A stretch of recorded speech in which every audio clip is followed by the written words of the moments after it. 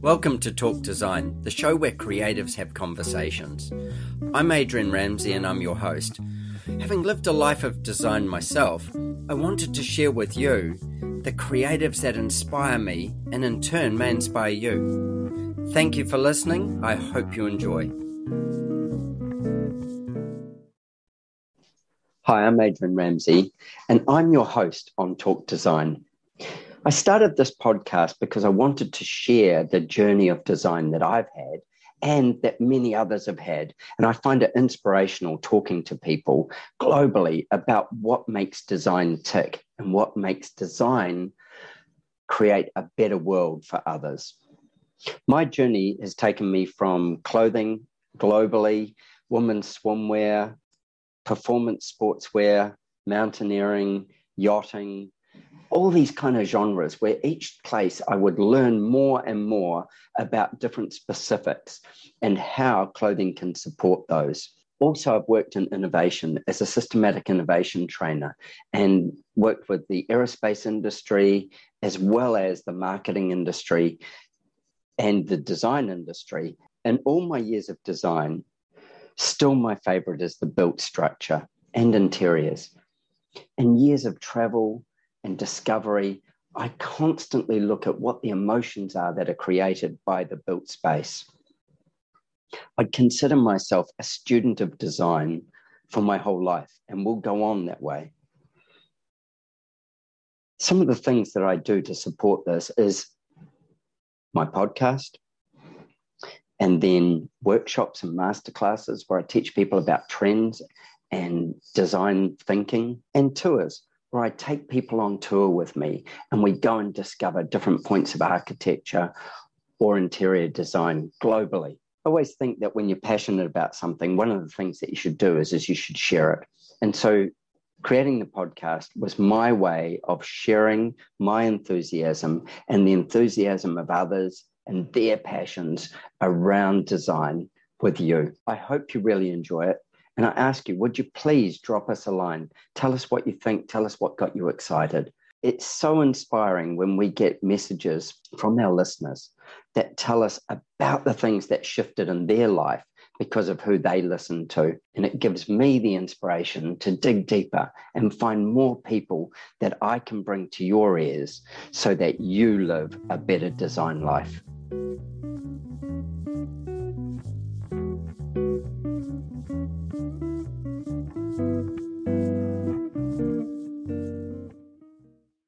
My guests on Talk Design today are a very privileged bunch who have been at the Healthy Homes Masterclass at the Husk Distillery in northern New South Wales. And we've got Air Boss Dan here, and we're going to try and pull a whole lot of information out of him. So first of all, I'll do a little intro going around the room.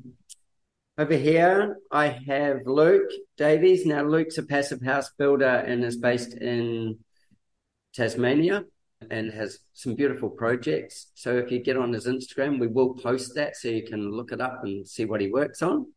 And then we have Stewart Scholten from the Northern Rivers. He has the Scholten Group, again, a passive house builder.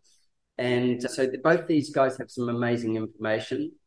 And then we have Air Boss Dan. Now, Air Boss Dan is a master carpenter. He's German, and he's a master carpenter and a construction engineer. Now, he'll explain what that means because I'm going to ask him to. And then Zara D'Cotta from from New South Wales at the moment. She's a building biologist and a build consultant for Healthy Home is her business. And she's actually the reason we're all here. She pulled this group together. We've been having a conference today, and in this conference, one of the things that came up was health versus energy efficiency. And with that, we're going to dig into that as a subject. But first of all, Air Boss Dan, I want you to tell us, welcome, and I want you to tell us a master carpenter and a construction engineer. When this is a German thing, what does it mean? Tell us about that. Yeah, hello, everyone. Yeah, the thing is, carpentry has a long tradition in Europe, specifically in German-speaking regions. So you have the normal apprenticeship for 3 years. And then in the old days, actually you have to work for 3 years before you can apply to do the full-time retrain to get a master carpenter. So it means I had a 2-year full-time retrain to get a carpenter and construction engineer. And you have different classes, so you really go into depth to really high-end craftsmanship of actually how to work with timbers, same with calculations and the whole process. So you really have 2 years full-time training, and that's very, very intense. And a construction engineer, which is part of it as well, for me, Bavaria, because it's very local, have the same rights as an architect to class 3 buildings. So that's why I understand most of the architecture parts as well, what it means to plan a building and think ahead and how you execute it as a builder. So it's all in one big package. Yeah, it is a big package. And like a lot of people think, a carpenter is a carpenter, but when you add all these things into it and the level of training, there's a whole lot more going on. So, in saying that, health versus energy efficiency. Now, you made this statement today, and I think it raised a few eyebrows, but let's dig into that. What do you mean when you say we want to have this trade-off between what's our health and what's our energy efficiency? As we all agree that energy efficiency is important, it's getting more important. Of course, we have all the energy crisis happening around the world. Global warming, exactly. There's still enough people who don't believe in it, but okay. Yeah. So we had the first crisis in Europe in the 1970s. So this is actually where Germany had to start to think about energy efficiency. So the benefit out of every crisis is if you make something out of it, that you actually get ahead of the game. And so that's why in Central Europe, you're a little bit ahead of it because we had our first crisis earlier than the rest of the world. So energy is still cheap in Australia. So energy is not a big topic still in Australia. But I think health is, because we see what's happening in New Zealand, the leaky building crisis. We know the asthma numbers here in Australia, which are actually shockingly high, if you ask me. I think the Australia study, which is published by Jesse Clark, really brings it on spots, and it's 150 pages and full of depth and detail, which talk about health and all the problems as well. So saying it, the big saying is, health is not everything, but without health, everything is nothing. And we can build nice buildings, we can drive a nice car, but if you're sick, I think everybody who cares? We can't enjoy that at all. Yeah. So that whatever we do, it's all about our health, and even more important, it's about health of our kids and our family, because this is very often we care more about our kids than ourselves.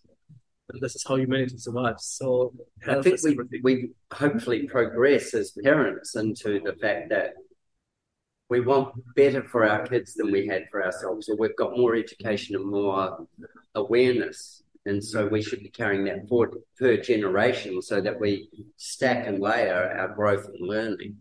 You were saying about asthma, and I know you stated this today when we were all in the room, about the asthma numbers. Yes. Can you remember them to run over those? Yeah, so it was a bit different between male and female, but they both have been around 18%. As of 18% of all kids have asthma in Australia. I don't have the document with me, so that's why I can't tell you where the numbers are from, but they're all validated. So that's a really high number, and most of them actually related to buildings. So it means, what are we doing with the number? So if you're listening, whether you're in Australia or whether you're overseas, we're all in Australia here, but if you're listening and you look at your asthma rates in your children, we're talking about Australia running somewhere around 18%. So 18% is a lot. That's a fifth of the child population is suffering from asthma. That could be, and a large part of it is attributed to the environment that they're living in, which is their home. Yes, so we spent even more time during COVID. I think we learned a lot about during COVID. So these numbers are actually a little bit older than the COVID numbers. Right. So now it comes on top is that we had very wet summers and winters the last 2 years. So now I just have the feeling in the last few weeks and months, the discussion about molds and mold issues are just starting. And I think we need an event like this, as unlikely as it is. But New Zealand needed the event as well to talk about the leaky building crisis. Yes. And New Zealand has damage around $47 billion of damage of buildings in a country with the population of Sydney or Melbourne. Wow. Yeah. So Australia is a tiny bit bigger. But you think of the floods we've had over the last, probably 2 years at least, maybe 3 years, that the big floodings that we've had in Australia. And if we're talking about mold, and most of our houses, well, there'd be a lot of houses that aren't built to the Australian standard, because the Australian standard will have moved both since those were built. And then the Australian standard being the lowest point that you're allowed to build to doesn't really cover off the need for mold protection. And yet it's one of the first things. I've got a builder that I deal with a lot, and he's an insurance builder. And as he says, we just strip everything out. Like the lot's got to come out because it gets in behind the gyprock, into the base frames, etc. as soon as there's a flood. And their guys actually wear hazmat suits. So when they enter a property, they're in hazmat suits. Yet the occupants of that property would go back to get their stuff out of that property in their thongs, board shorts, and a singlet. And they're walking into that toxic environment. So when you consider this and then you consider your family's health, that's what we're talking about here, this trade-off. So where does that affect energy? Mold affects energy, or what's exactly? Yeah, well, so versus energy efficiency. Okay. I think the energy efficiency parts could be a relatively easy one, but the approach is a difficult one. So at the moment, the approach is we put in more insulation and she'll be right. And that's actually not how it is. So the more insulation we put into our walls and our roofs, the bigger the temperature differences between the inside and the outside. And or maybe I just go a step ahead. Before we talk about energy efficiency at all, we have to keep our buildings dry. So now we talk about two problems when we had the rainfalls. One is actually physical flooding. There's actually nothing we can do against it because we can't build higher. We build higher. We could try, of course, to build concrete bunkers, but most of them are not really healthy as well. So we talk about environmental impacts, which don't happen that often. So this is kind of really once in 100 years and 50 years. What happened in Ballina never happened before. So that's a very unlikely impact. But I think that's not the problem we're talking about here, because we talk about Australia-wide or maybe worldwide, the building standard for Australia and New Zealand at the moment is not sufficient for the climate. For the climate and for durable buildings. And we know in Australia we don't have our climates. We have different climate zones, and they're definitely quite different. We have snow and we have 40 degrees plus with 80-90% humidity plus. So we talk about fundamentally different climates. Yeah, well, if you took from, the tip of Cairns to the bottom of, say, Tasmania, incredibly different climates, and then go over to Perth or, Margaret Riverside, and again, a completely different climate. Yes. Whilst there's 8 climate zones, they're a huge range. Australia is a country without water, yet we're talking about flooding. Yes, but just saying, flooding is a once in 100 years event. I think or three times in 2 years. Okay. But generally once in 100. So when we talk about floodings, we can't compare with the building code, because with flooding it's kind of happening what happened in New Zealand with the earthquakes and tsunamis. It's a different topic technically, because we talk about, we have to raise our buildings, maybe we have to build out of the flood zones, maybe we have dams to actually get a high resistance for the area. So, but having a timber construction building, or you try to build a building like a tank, is a difficult one. Yes, or the opposite of a tank, really. We're trying to tank the air in a building, as in keep the water out if it's for flooding. Yeah, exactly. As opposed to filling it with water. So dealing with a flooding scenario, I would definitely really say is a different one than dealing with standard house issues, which I think it's nice to talk about energy efficiency. It's nice to talk about ventilation systems, but I see even passive houses that are still leaking. Yeah, that's what I said before. So waterproofness is actually what we're really talking about to start with. Exactly. So I think step number one is let's get our buildings dry. I don't know any numbers, but I know that way too many buildings are actually leaking. And specifically in Sydney, I know that really high-rise buildings and these multi-residential buildings, they start now to really have serious problems. And the news, you see more and more stories in the news about it as well. Yep. So step number one before we talk about everything is weather tightness. And what is about weather tightness? Using high-quality products, which are actually suitable for the Australian climate. So that means they have to be heat resistant. Building code says 70 degrees is good enough. Knowing that we have 90 degrees plus on the roof, we have to consider membranes which should be heat resistant for minimum 100 degrees. Well, that's 100 degrees today as well. We should be talking about what we're likely to experience with a 3-degree warming of the planet. It'll be way more than 100 degrees. Yes. You know, England just had a 40-degree summer. Yes.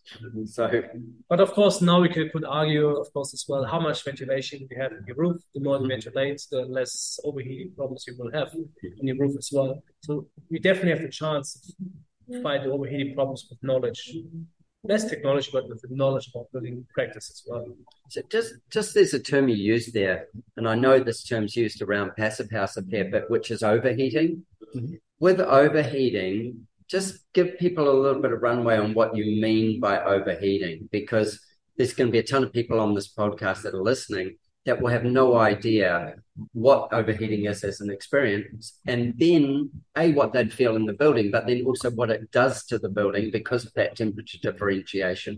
Yes.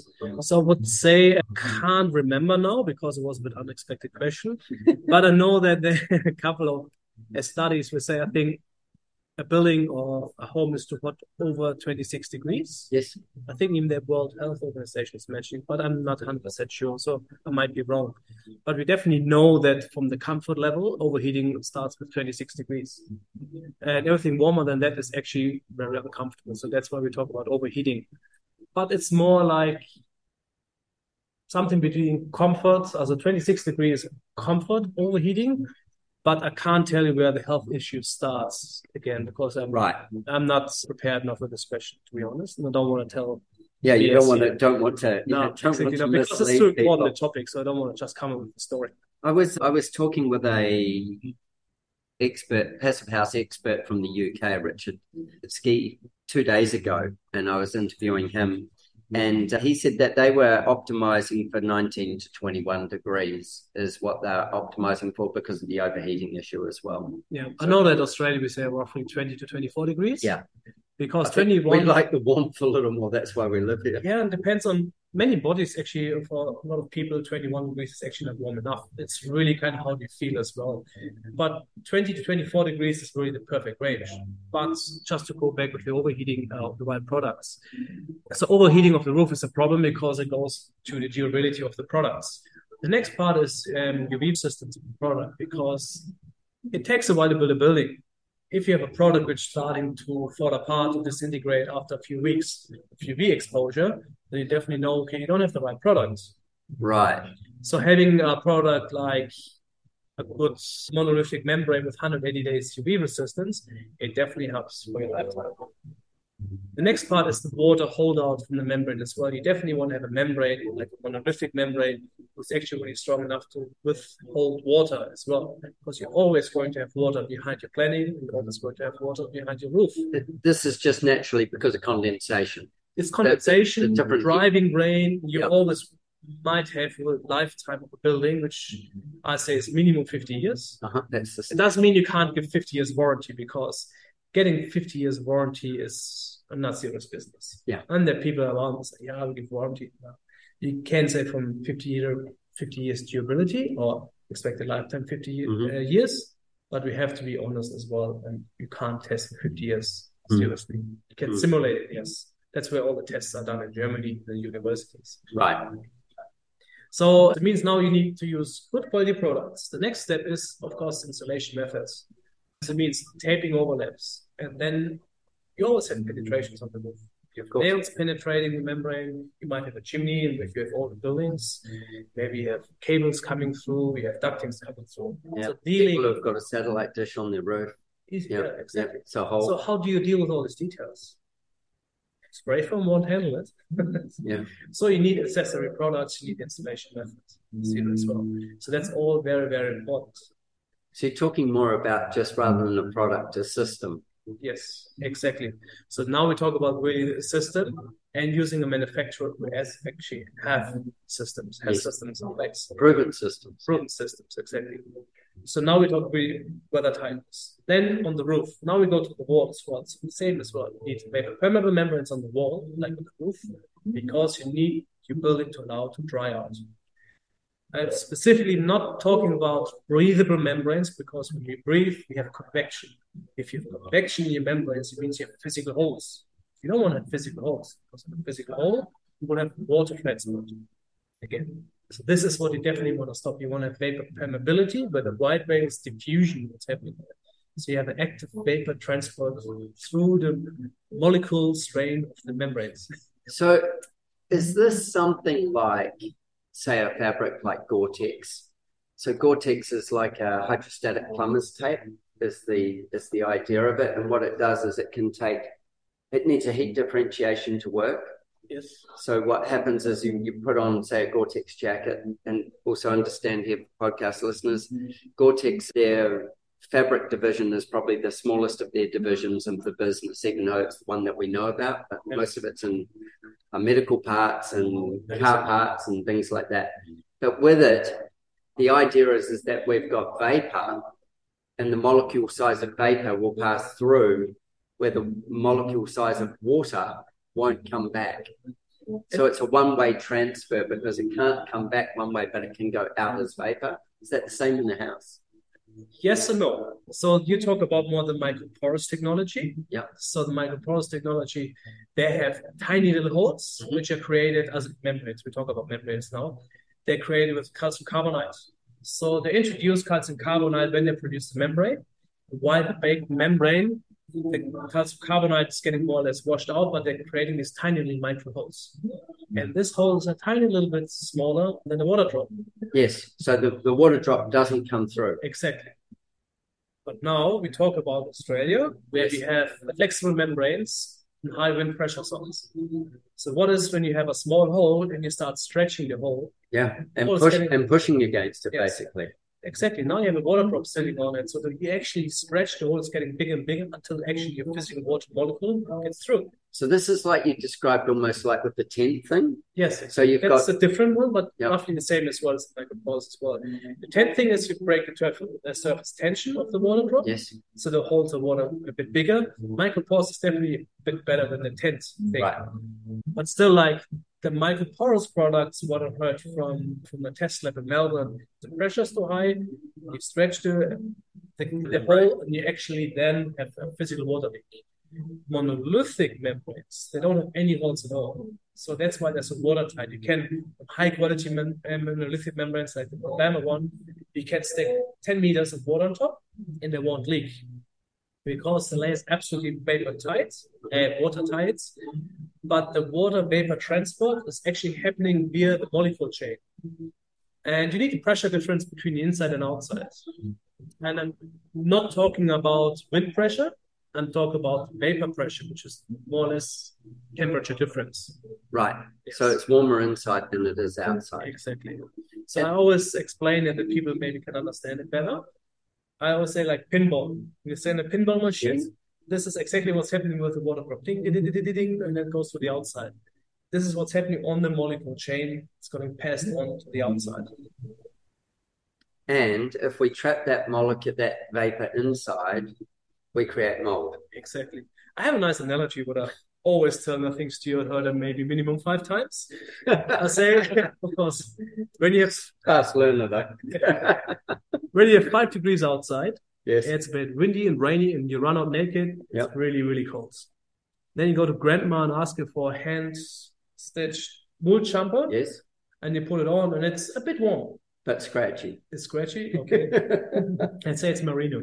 Okay. But it's still cold because the wind just goes through all the pores. Sure. So this is what's happening if you don't protect your insulation. You have wind washing of the insulation. Uh-huh.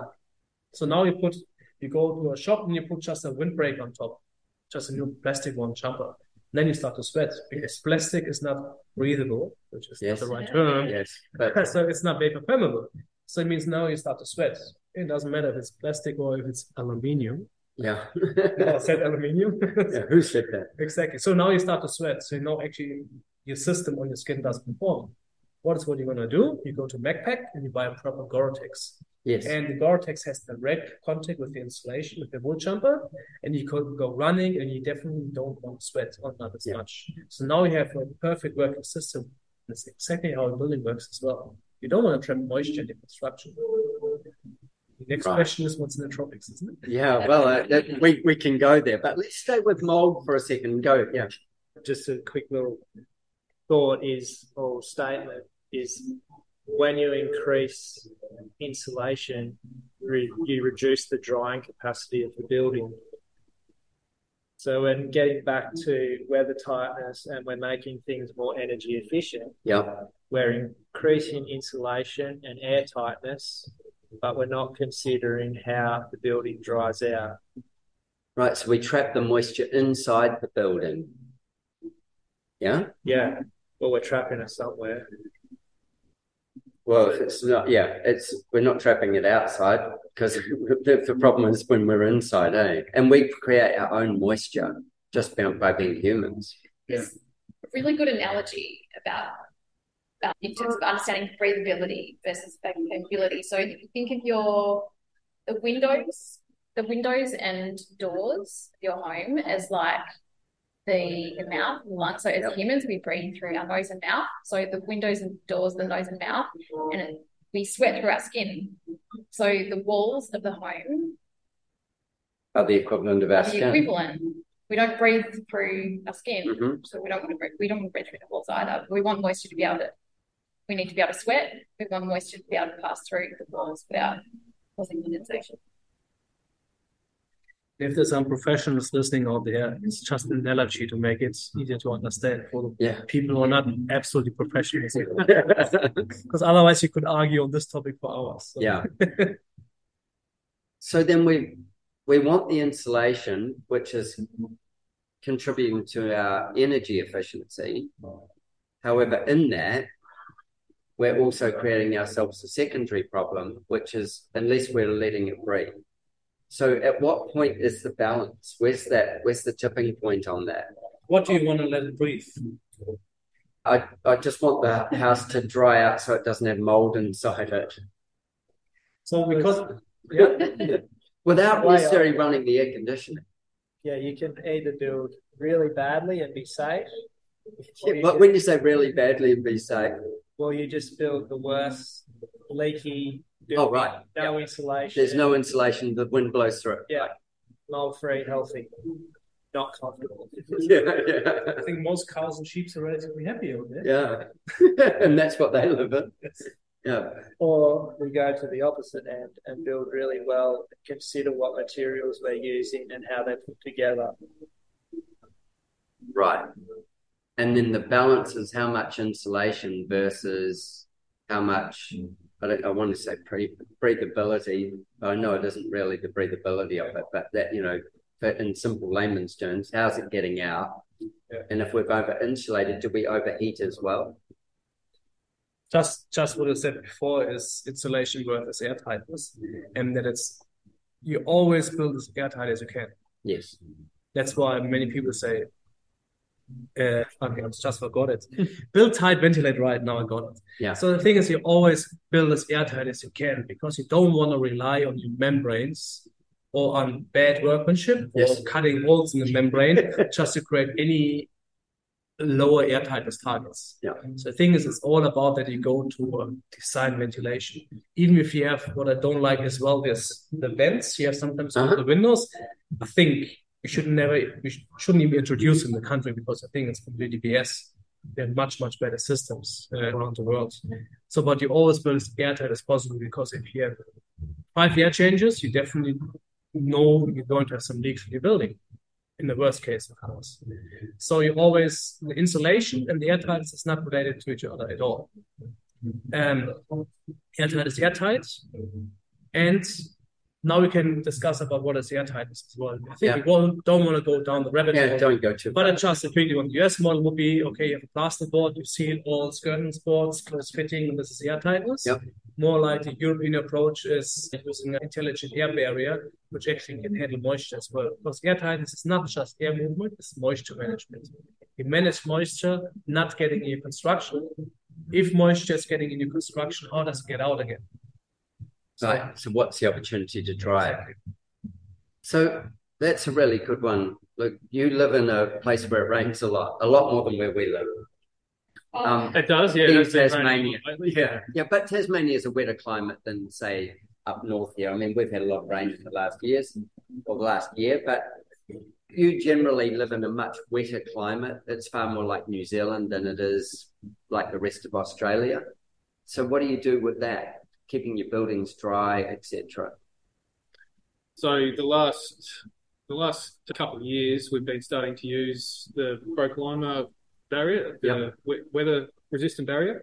So it just means that the pine's growing faster and faster, and it's getting poorer and poorer quality. So even packs of pine turning up on our building site now that has a tear in the paper, when it's still in a pack, it's already forming mould. Like, it's not just wet; it's you visibly see mould, which, as Dan said, now is becoming illegal. We can't use that material. Same with truss deliveries, and if the truss manufacturer makes them, they sit outside for a week before they get delivered, or some type of a hold up on the schedule. We're having them turn up with mould on them as well. Do they accept it back if you try and send it back? Yeah, well, we've been in conversations with them, and then we've had to sand it off and treat them, and it's like labour intensive. It's labour intensive. So using the getting rid of any type of permastop or anti-con blanket and any type of wrap over top of the battens. Our construction method now is get the frame up, inspect the timber, only use framing that doesn't have mould, get the frames up as quick as we can, within a few days, and then wrap the entire building so it's watertight. So at that point, it's watertight. So it's watertight straight away. We've had jobs. So then we have a drainage ventilation batten, and then also our normal roof batten that runs sort of horizontal to that. And we've had, only last month, we had, I think, 300 mil of rain in 2 days, and we just wrapped up a house and it was dry. We've had homes that have had 2-3 inches of snow on the roof, just with the Pro Clima product, and they've been dry inside.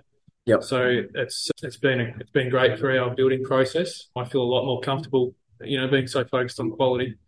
Well, also keeping our structure sound. Yep. And it also helps our construction schedule. So straight away, as soon as that's on, we can be roughing in the house and installing insulation while the cladding's going on and while the roofing's being done, and making that process a lot easier as well. Go beyond that as well. For your team, your construction team, they're not working in a mold-ridden environment for starters, so their health's improving. Yeah. And then when you do handover on that house, the people who move into that house don't have a systemic problem that's hidden behind the beautiful paint and the gyprock, waiting to bite them later on. And their kids, we go right back to the start here, where 18-20% of kids have got asthma, which could be, or is and can be contributed to unhealthy building. So you're taking the steps at this point, which is actually ending up with the next generation living and breathing better, and that takes the load off our medical system, et cetera, et cetera. Like, it has a huge long-term it's definitely a $1 billion problem on the medical system.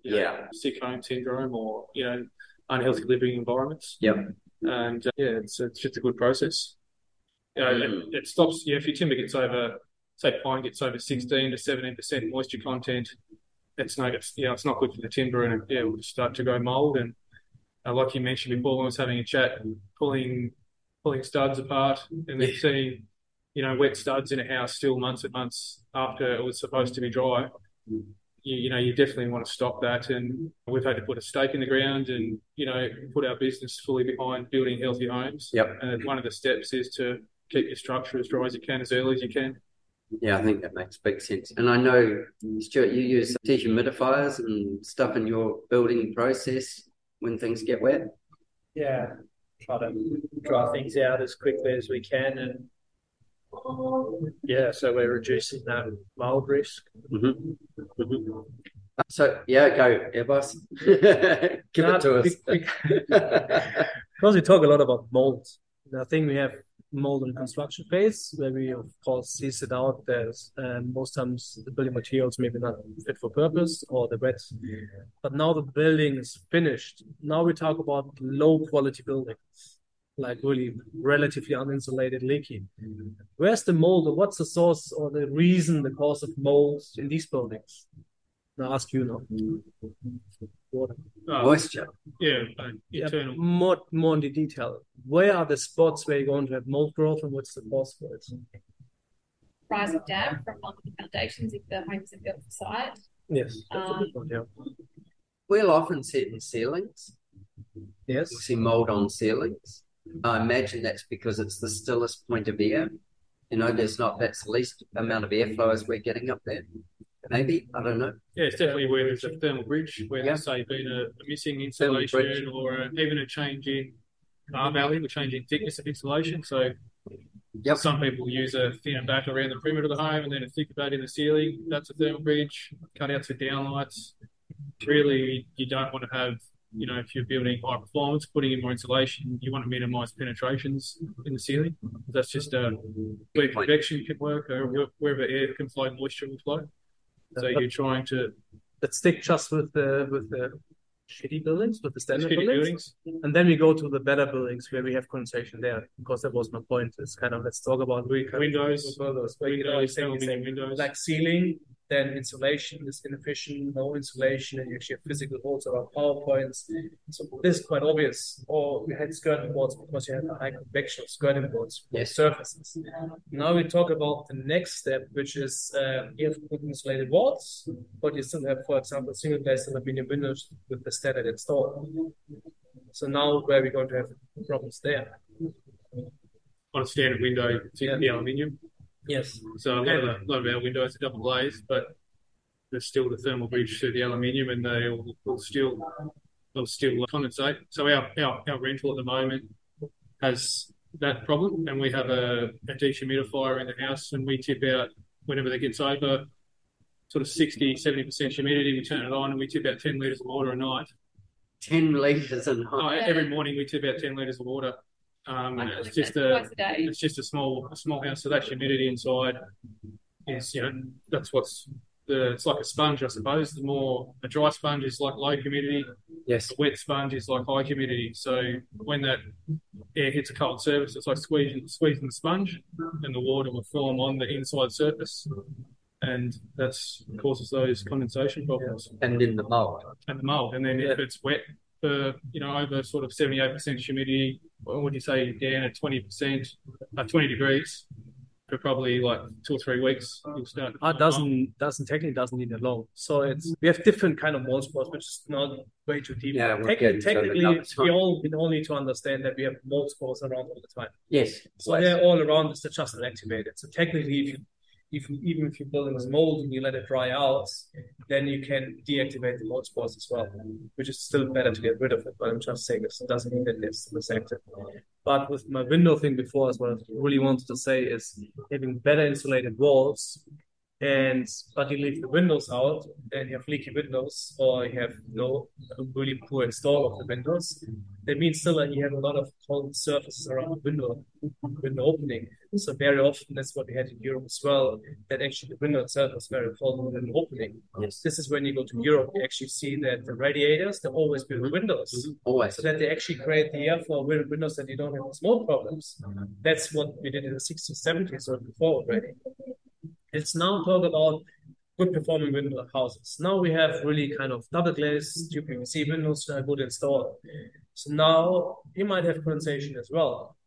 But now I'll ask you where we might have condensation there. Which I'll just go ahead, because it's a problem we have a lot in Europe. It's now really just pure thermal bridging now. So very often when we have concrete buildings, very often we have mid-floor connections where you have levers coming from the inside to the outside. Right. Passive houses is an absolutely no-go. You have steel beams going from the inside to the outside. I've seen too many passive houses still in Australia who have steel beams running from the inside to the outside, and they're saying, they're going to over-insulate the steel beam from the outside, which is actually a no-go. I have no idea who signs it off, but just saying it's a difficult topic. So now, very often as well, if you have an unventilated building and not a heated one, or heated rooms, unheated rooms, typical spots are corners. Yes. So that's a very typical one as well. Thermal bridging corners. So now we talk about low ventilation rates in unused rooms, and then maybe unmistaken workmanship. I try to be as perfect as I can as well, but even I forget things. So shit happens, and builders make mistakes as well. Not on purpose, even the best builder. So it might be possible that you don't insulate a corner properly. You have to be aware of it as well. And we all agree, of course, using our HLE system is, of course, the best way.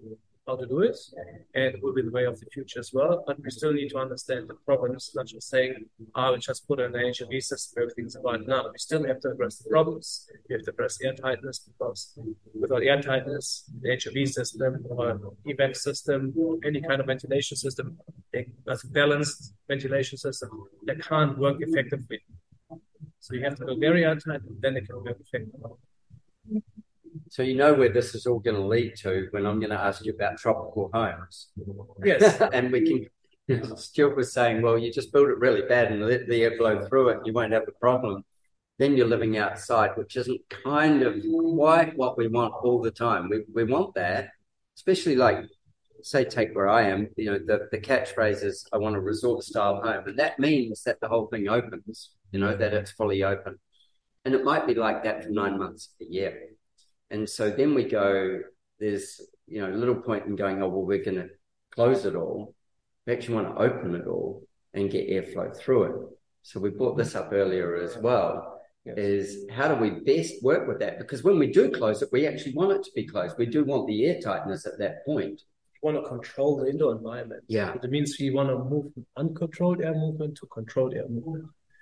And what I said before as well, now, of course, we can argue if you want to open your windows when you're 40 degrees on the outside, if you could have 22, 23 degrees on the inside as well. It's a personal experience. Everyone can decide by themselves.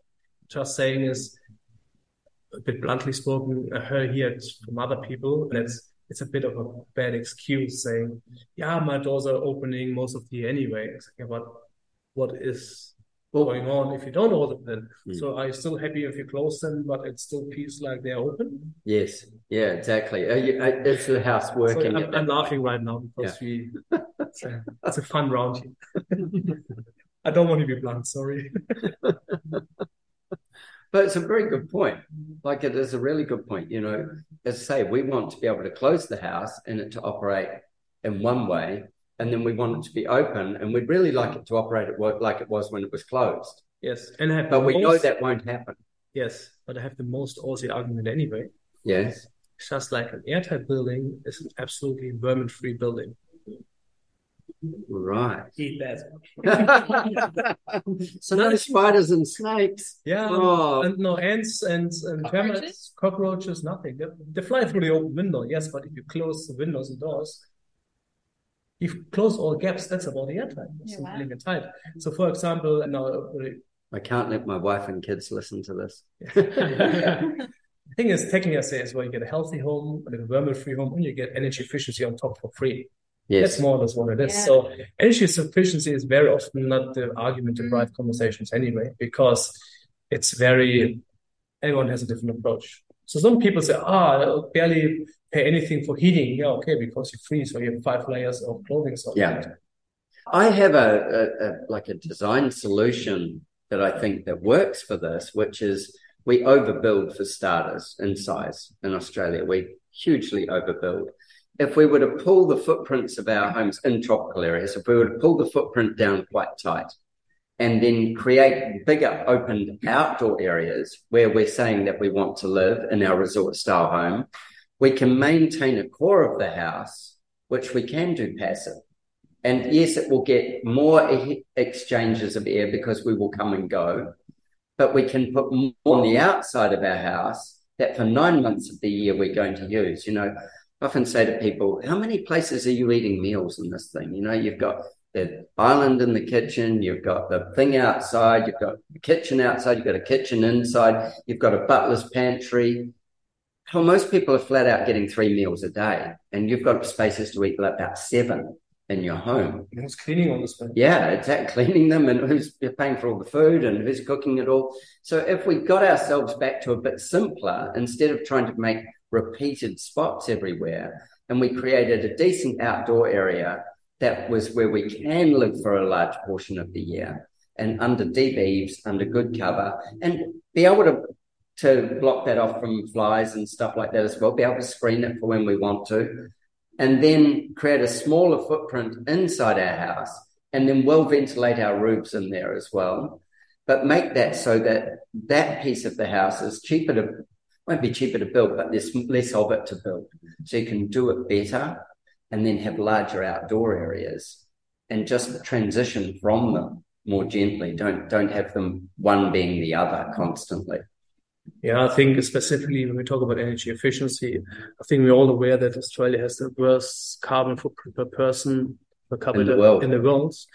We have the biggest square meter right per person or per capita in the world as well, even worse in America. Yes. So I think there's a lot of things we can improve. But of course, it's everyone's own decision if you want to build a big house or not. Because the thing is, in Germany, they really try to regulate it hard, specifically the greens. I think, okay, I don't want to tell people what to do, but I think it's important to think about it. So I live in a relatively small flat in Sydney. So I decided, okay, I have a really small flat in Ocean View. So we talk about maybe 50 square meters. Okay, to be honest, I work a lot. I spend a lot of time traveling, but even my missus as well. You don't need a big flat to have a good life and have a comfortable life. Honestly, my flat is not comfortable because I have single glazed windows, full face to the ocean. So it means it's very cold in it. That could be improved. Could be improved, but I just say I think you don't need a big house to have a comfortable life. No, I think that's something I've certainly noticed from clients' expectations, especially, I'd say post those first 2 years of COVID. We're not out of COVID yet, but post those first 2 years of COVID, is that people are going, how do I make this whole compound, this whatever size their block is they want it to be their own absolute castle, and it has everything in it. It's got a sauna, it's got a pool, it's got a steam room, it's got a wine cellar. It's like going down to town, except it's all in this one house. And they want a bar so they can have this mood change, and they want this like a spa over here so they can feel relaxed, and they're trying to jam all this into one space. And then when we had lockdowns, it had to become a school and an office as well. And so we're asking an awful lot from houses that we can do, but it comes at an enormous cost. And with, upwardly mobile bloody costs on building, it's just a growing cost all the time. And there should be some rationalization that goes, how do we get the best out of it for our climate first? And for ourselves as humans, but then our climate is the next thing. I think maybe we've got a little bit off the track now, but who are the people who suffer the most from all these issues and building issues? When we're honest, they're not wealthy people, because people with more money, they can afford a dehumidifier, they can afford maybe an aircon system, whatever it is. So we talk about social housing, and most people who don't have the income who can afford proper health insurance. But these are the people who suffer the most of these problems. So now we talk about the next step is kind of, I don't know if it's appropriate for me from Germany to say it, but that the building code is not up to a level where you say, okay, actually building code prevents healthy buildings for everyone. So now whose responsibility is it then? Yeah, good question. So is it then the responsibility of the architect or for builder, or someone like me is walking around a bit on Instagram? Or the thing is, the biggest question is how we get healthy buildings for everyone, and not just for the elite of people who actually can afford it, having a lot of, That's a big rock to look under, isn't it? Lift that one up. Oh. My answer is relatively simple, because there are too many countries in the world who do it right, and we know it's actually relatively simple. So I don't think there's anything we have to be afraid of, but I think it's an important question. How do we make healthy buildings accessible for everyone without massive extra costs? Yeah, it's not needed. Yeah, it can be done. I think that's a great subject for another podcast, though, guys. Very far. I've got some very strong views around that. Oh, of course. So you all heard that from Zara. She's up for this one. She'll have a strong opinion. Hey, guys. It's better prepared than next time. Yeah. Guys, that was fantastic. And for all you people listening out there, we will post all the socials, but I would love you to write in, ask for more questions around it, things that you thought were controversial would be a good way of putting it. Where it suits, where it doesn't suit, the guys would be more than happy to answer your questions. I think that the shocking thing there was the amount of asthma, and that's a really easy one because we know it. The stuff that we don't know is probably way more shocking, but that just is an easy one that we do know. is something that we could be preventing really, really, really easily by just building better and using better insulation and better permeability. Breathing is important. Yeah. But the key things are waterproofness first. So get it waterproof, Yes. and then get it wrapped up and make sure it doesn't have mold in it along the way. Yes. And then go from there to what else we have to add beyond that. Yes. Yeah. Cool. So most important steps. And of course, whoever's listening, feel free to follow me on Instagram, Airbusdan. I have a YouTube channel, it's called Airbusdan as well. Feel free to send me some pictures. You can send me plenty of horror pics as well, because it's always interesting. I take it actually serious, because I think we have to really start talking about the problems in Australia, because this is where New Zealand is ahead, because New Zealand has a leaky building crisis and we don't. So we really have to talk about it to address the problems, that more people talk about it, and then we're going to find the solutions, because we have the solutions, but no one's talking about it. And everyone who heard about the problems is just, I know someone who has the problems, but I really would like to see the problems and evidence. I don't care about names. I don't want to know who built it. I just want to see the facts. Yeah. And the new problems coming up on the horizon of the building code, and few building code changes, like Bell of Set houses were completely sealed on the outside. So when you run hygrothermal analysis on these buildings, technically they should create lots of problems. I'm just waiting for the evidence. I don't hope it will happen, but... So please follow Dan on his Airbus Dan site. And as I say, we'll post those socials so that you can do that and overload them with pictures of horror shows and also some of the beautiful things in life. Of course. Thanks, guys. Really appreciate it. It was a fabulous episode. Great fun. Thanks, mate. Richard's Magic Arrows is brought to you by the Architect Marketing Institute. Clean, simple, sugar-free magic arrows that hit the mark for fast results. Let's fire a magic arrow into this week's problem.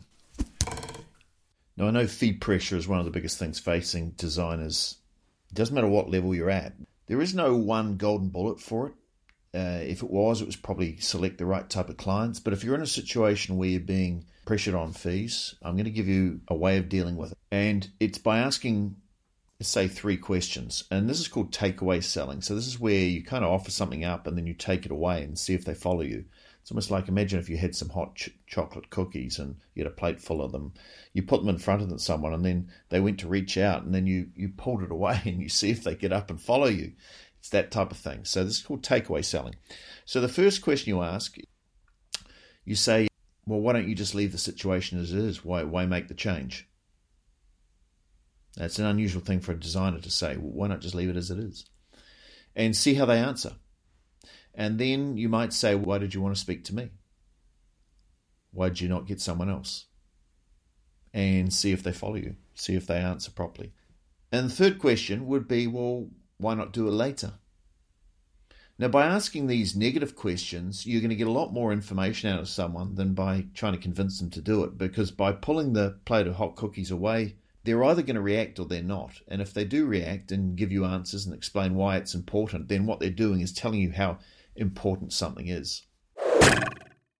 Now, while these magic arrows are great for fast results, when you're ready to run better quality projects from clients who value great design and are prepared to pay great fees, I've got a special training just for you. Go to archmarketing.org/talk design. Take your magic arrow and fire at will.